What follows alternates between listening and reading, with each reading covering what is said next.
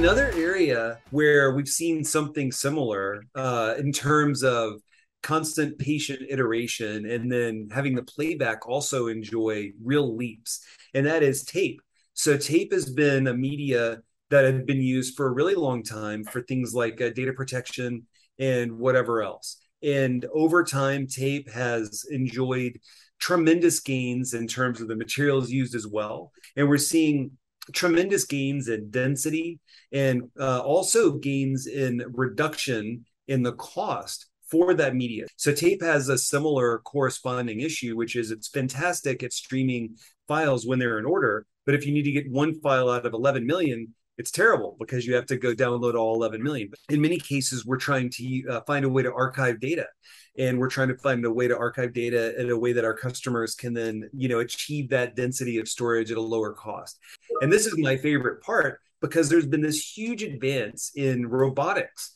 But within the world of tape, we do crazy things with them, like optimize the path for grabbing a tape that's a part of a larger archive to do the right readback. And even better, optimizing the speed at which a tape is input or extracted from a drive to optimize for maybe longevity or maybe performance. So all these trade-offs are things that we understand after working with this medium and working with moving things around physically for years and years and years. So Yes, folks with like data centers and so forth, they're still using analog mechanical tape drives, with the robotic loaders and the tape go finders and whatever they're mm-hmm. called. Is that still prevalent, or I don't know? I guess I haven't really thought about that. Well, of course it's prevalent. We see this almost everywhere. It's not right for every application, but where it's right, it's right. We know, there's more and more data. Data centers are growing. Data is just blowing up. Unstructured data is out of control. Is the amount of improvement on tape drives and storage devices, is it growing at a rate that can keep up with that? Or is there going to be at some point where it's like, stop, no more cat videos, we can't store anymore? That's a great question.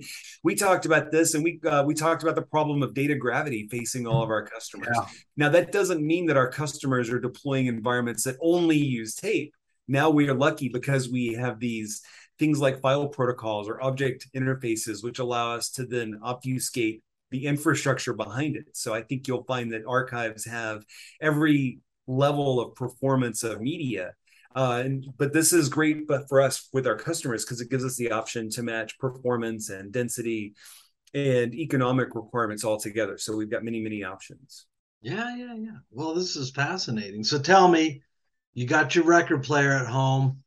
I know you're a big Ella Fitzgerald fan, and you're going to put that Ella Fitzgerald on. You're probably going to spark up a cigar and listen to that.